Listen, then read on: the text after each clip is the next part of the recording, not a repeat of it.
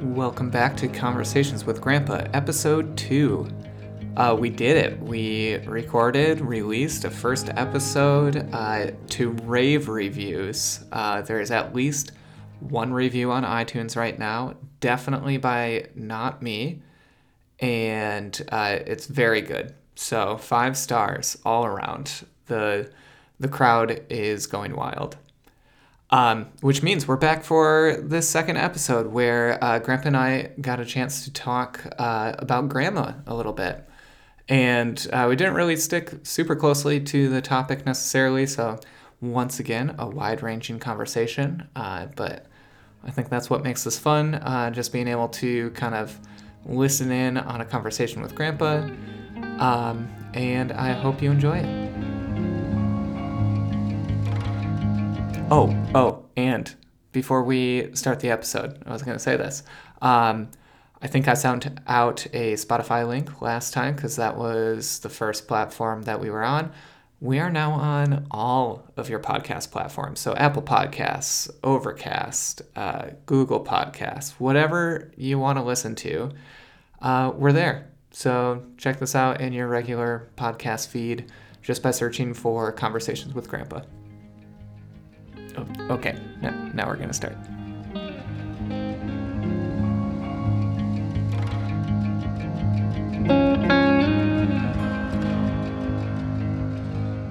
So, I don't know how to kick off the next episode because I had like an intro question for the last one. Well, one of your questions, as I recall, was, how did you meet Grandma? Yeah. Okay. Well, as I said in a previous interview, I was at Calvin, had to work my way through. One of the jobs I had was working in the cafeteria. And as the line would come through, it was my job to serve milk. And I had to be done manually because it came out of a large dispenser, and I would put it into glasses and so forth and put it on their trays as they walked by. And they used to call her Sherry, by the way. It wasn't Sharon. Sherry was her name, Sherry Wixler. Well, she came through the line. I didn't know who she was. And I was so mesmerized by her beauty that I kept on pouring milk, and it was all over the floor and all over the counter. I'd like to say that the rest is history and that I went right after it and asked her for a date, but I was so shy in those days that I didn't have the courage to do that because I knew she would tell me no. And I asked a buddy to set me up. And so I was set up for the first date. It was thoroughly delightful. Just a little background on how the gals lived at Calvin at that time. They lived in separate private houses called coops. And each coop had a house mother, and believe it or not, in those days they were restricted so much that they couldn't even wear patent leather shoes because they might reflect something. Which is just unbelievable. Getting on with the story of how we were getting along, after we had been dating 3 or 4 dates, I find out that Sherry had a very serious boyfriend back home. His name was John. And in those days, it was quite common for high school graduates to get married right after high school. It was done widely. And they were not engaged at the time, but they were certainly going steady. They had every intention of being engaged later on, and of course, marriage. And so after 4 or 5 dates, I said, I need a decision. You got to make a decision whether it's going to be John or it's going to be me. And what'd she choose? Yeah. Believe it or not, she chose me. Wow. But the breakup, as she explained it to me, was very emotional, very tearful. And he kept in contact with her throughout all of the years of our marriage. Really? Yeah. Every once in a while I would come home from work and John would be sitting on the couch having conversation. usually with one of his buddies. You see, one of his very close friends became a linebacker in the NFL. That's cool. He was an awesome football player for Shelby, and so he went with the Lions. He played with the Bears, and he ended up his career with the Saints. Name was Dave Witzel, for what that's worth. But anyway, we were off and running. We got married during my senior year. But Grandma was working at that time because she had gone through Blodgett on a 2-year nursing program. 1 year at Calvin, 2 years at Blodgett, and she was a public health nurse, and her concerns were calling on schools in Kent County, and she had to do vision testing to make sure that every kid in the classroom could see properly, and if she ran into a problem, I would imagine parents would be called and so forth. Our marriage and the wedding itself, Ron Greisinga, my roommate, who was from Kalamazoo, was my best man. And it was a very simple wedding, but it was standard in those days. We got married in the Methodist Church in Shelby. Why Methodist? Why not Reformed? Because everybody was Reformed in those days. There had been a disagreement in the Wickstra family with the Reformed Church, and temporarily they were in the Methodist Church. And then later on that all switched back because apparently the Methodist preachers would put their own personal slant on what they were preaching from the pulpit. And they left at a time when they got a pastor who said that the parables in the Bible really didn't happen and that the miracles for sure didn't happen. And so they left. No, and of course the disagreement was that the Word of God really is an absolute. Back to the wedding. Nothing fancy. Reception in the church basement. Coffee, cake, and we were on our way for a long honeymoon that lasted an entire weekend. And that was it. Monday morning we were back in Grand Rapids. Oh, we lived in a travel trailer for 1 year. Living in a travel trailer in the winter is a real survivalist type of thing because there is no adequate insulation. And we used up a lot of fuel oil, just a tremendous amount of fuel oil. To jump back to like you and Grandma meeting, you were a senior when you proposed. Did you meet, like how long did you date for? Oh, we dated for a couple of years before the proposal took place. And we didn't have a formal proposal. It was a committee meeting. Like all good things. Yeah. And we came to an agreement that, yes, we ought to get married. And we figured that it would be a worthwhile thing to do. And, in God's providence, it was worthwhile because we spent 54 years in married life. Yeah. So all of that's history. That's amazing. Your honeymoon, a weekend. What was that like? Where was that? Short. It was very short. We went up to the bridge, turned around, and came back, basically. Up to Mackinac? Yeah. We almost got a divorce when I decided that smoked fish would be a wonderful thing to have in the room, And I brought that in, and the smell, she says, what in the world is that? She had never encountered smoked fish in her life. What's interesting to note is that over the years, smoked fish became a delicacy that she thoroughly enjoyed, especially chubs when we were on vacation because we would be close to Leland. There was a place up there called Carlson's, and at that time they had chubs available, smoked chubs. They're not available today, just because they've been overfished. Yeah. Were you a fisherman? A fisher. Were you a fisherman at the time, and that got you into smoked fish, or did you like smoked fish first and then get into fishing? I grew up with it. Yeah. Yeah. My father used to eat sardines right straight out of the can. I can remember the horrible smell in the car going down the road while he was doing that. But anytime there was smoked fish, it always disappeared first as an appetizer. It was highly prized, seldom bought because of the expense, but something that we always went to if we could. Oh, I mean, that's one of my big memories from fish camp is the smoked fish was always amazing. And especially like smoked whitefish dip. Getting that on some chips. That's absolutely right.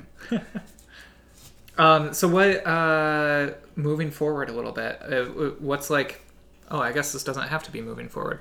Do you have a favorite memory of Grandma? You know, this is going to sound like it's not really a favorite memory, and yet it is because it was a very positive milestone. We lived in the era where just about everybody was a smoker, okay? Mm-hmm. Grandma and I were both addicted. I quit because I was involved in education, and it just wasn't something I wanted on my breath or on my clothes. And so I quit a little bit so I didn't smoke at all during the day. When I got home, then I would pick up a cigarette. So actually my quantity was cut down drastically because of that, and I think that's because I'm still in fairly good health. Mm. But Grandma had great difficulty doing that. And I can remember her saying to me once, she says, you know, if I ever have to have chemo, I'm not going to take it. That's horrible stuff. I see what it does to people. It makes them drastically sick. I just want to avoid that. Fast forward to Traverse City. We're living up there. And later on in this interview, we'll get to the point of how we got there physically. Mm-hmm. But Grandma came home after she had been diagnosed with a lung tumor. And of course she was in tears. And because she was a nurse, we had an appointment with an oncologist that very next Monday. So we're both sitting there, and he says, Sharon, this is what you have. You have non-small cell lung cancer. He says it is the most common type of lung cancer, especially associated with your background. And she says, well, can it be fixed? And he says, I think we can give it a shot with chemo. I kept quiet for the first time in my life, and I thought, I wonder what the response is going to be. She says, well, doctor, what if I don't have chemo?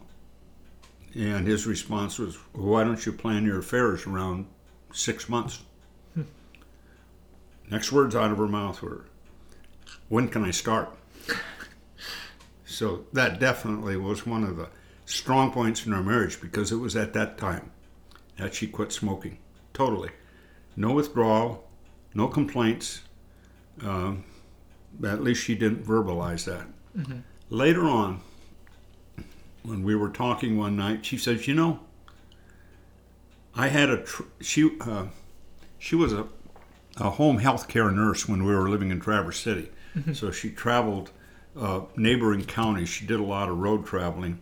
But she says, I had a tree picked out that if I ever got diagnosed, I was going to drive into that as fast as my car would go.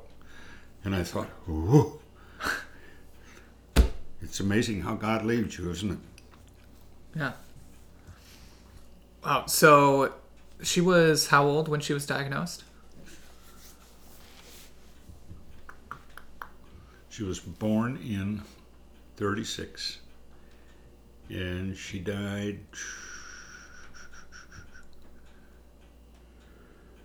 in 1990, I think she was diagnosed. Wow. Yeah, so it was, I mean, I was born in 91. She didn't choose chemo. I wouldn't have ever met her. Yep. Yeah. That's wild. Yeah. And she lived 22 years after the diagnosis. Right. Yeah. But during that time, she went through some very difficult times. And one was after she was done with the chemo, there was radiation too, because you see, chemo will not go to the brain. Mm-hmm. There's a barrier there that there's no absorption that takes place, and so radiation was recommended for that. So while they did the radiation of the brain, they made sure that there was no further growth of the tumor, and they radiated the lower part of the lung at the same time. Mm-hmm. Subsequent x-rays yielded the fact that there was just a little spot down on the bottom of the lung in question. And the oncologist said, it's possible, not probable, but possible, that that's a different form of cancer growing there. I recommend that we go in and take out that lobe of the lung. Mm-hmm. That was a very, very big surgery. And the surgeon that took it out, he says, I took that out, Chuck, and he says, it was fried. It was totally fried material. He says there was no tumor there. There was nothing left. And so that surgery, it took a long time for her to recover. Mm-hmm. They were running the blood through a filter at the bottom of the bed. I don't know if it's still done that way, but she was hospitalized for 20 days in Traverse City during that entire time. And she recovered from that. She went back to work. Home health care had a very big heart, and they allowed her to work gradually into a full-time day. And she could actually come up there and take a little nap in the afternoon and go back at it. Mm-hmm. And so she had all kinds of good memories from working in home health care. In fact, she tried to write a book. It's still in our possession. Where, I don't know. It never got published, but I think it has enough material in it to be self-published. In fact, I probably ought to look into that, because there are some stories in there that are absolutely hilarious. I mean, one was she was giving an elderly gentleman a bath in an old-fashioned bathtub, and he had a pet bird, and Grandma hated birds, just hated birds, and that bird was being protective of her master, and the bird kept swooping down while she was trying to bathe him. That's just one of the little vignettes that I remember. Oh man, I feel like we need to, if only we knew someone that had experience with self-publishing books, maybe we could self-publish them.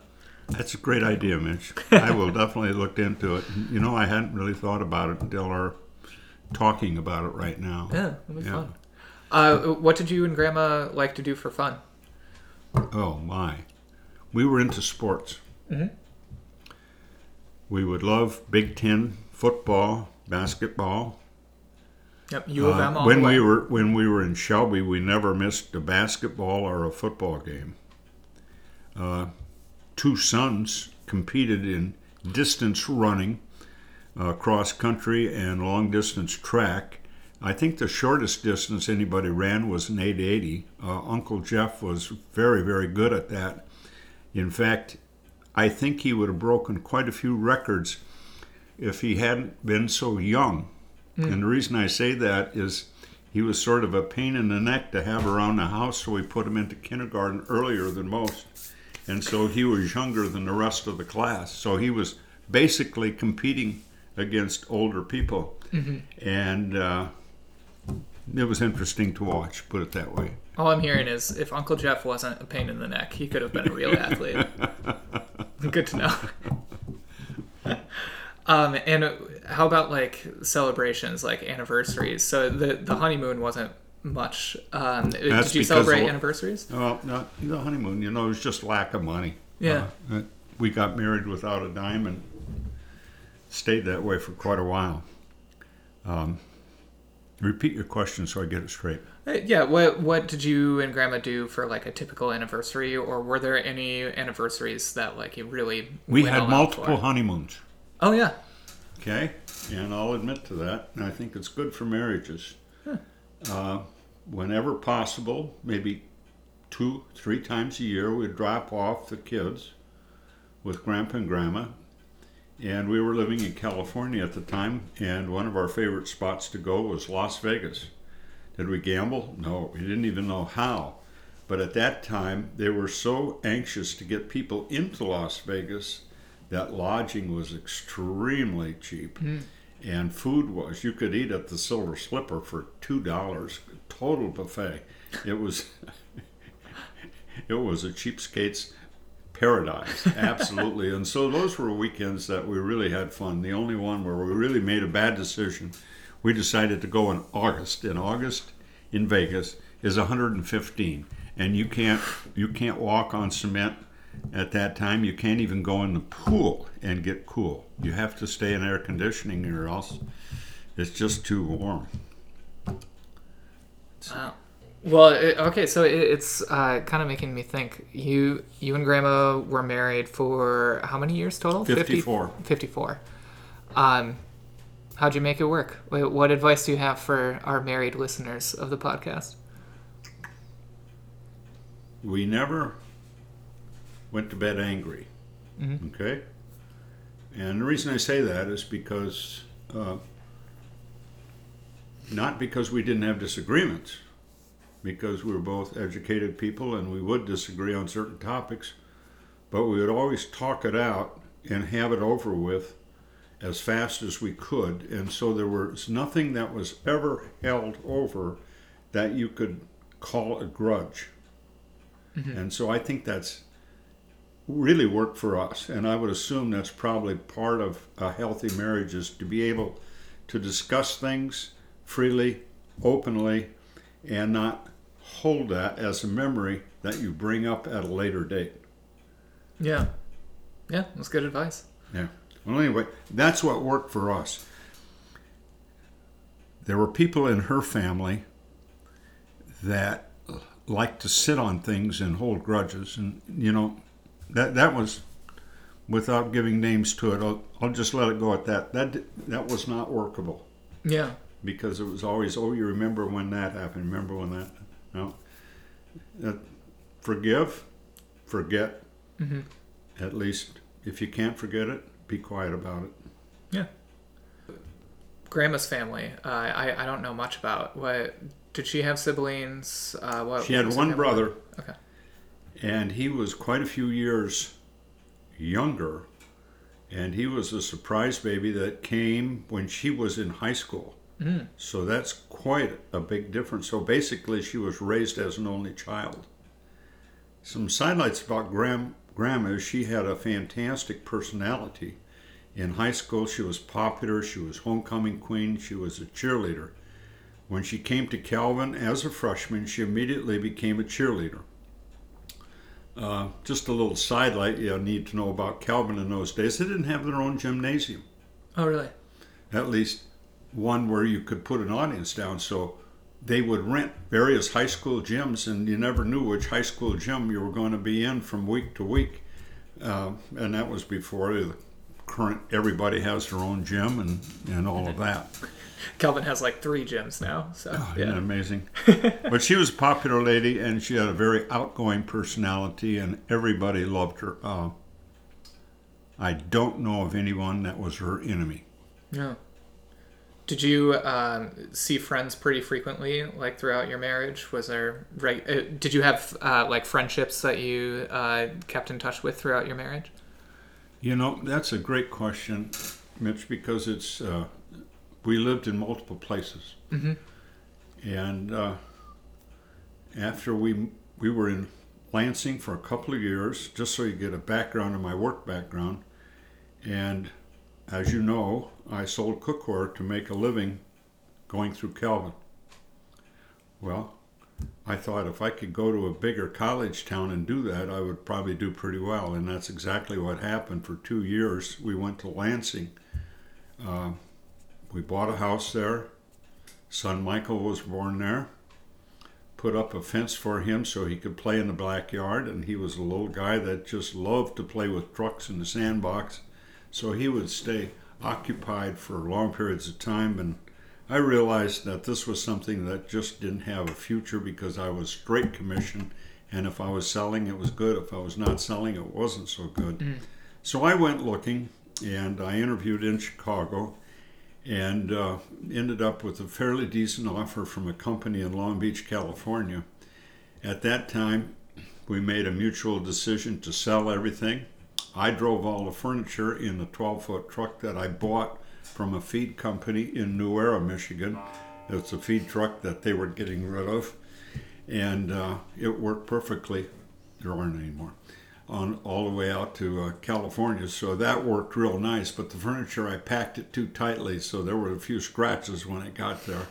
And so I learned some basics about moving. But we lived in California for about 8 years, and I switched from that job I was offered because I really didn't enjoy selling business forms, and associated myself with a company by the name of Parke-Davis.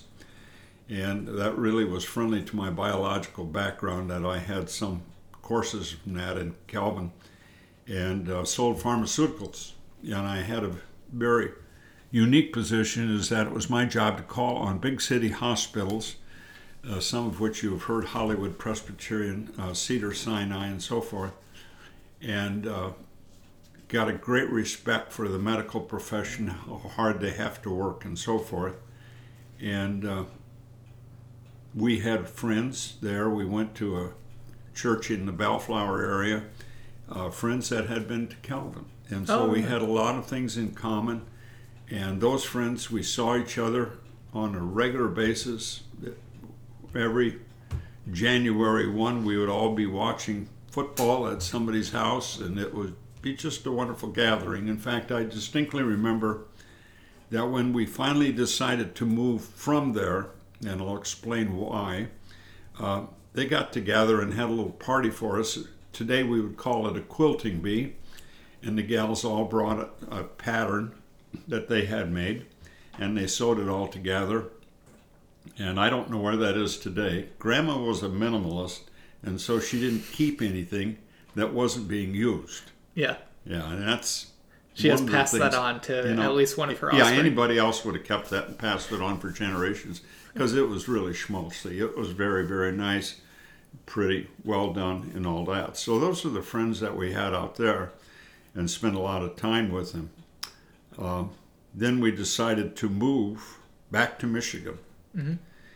Why? The reason was quite simple. I didn't like the mindset of most people in Southern California. What kind of mindset is that? You get a raise, you get a new car, or you get a bigger house, or you redo your house.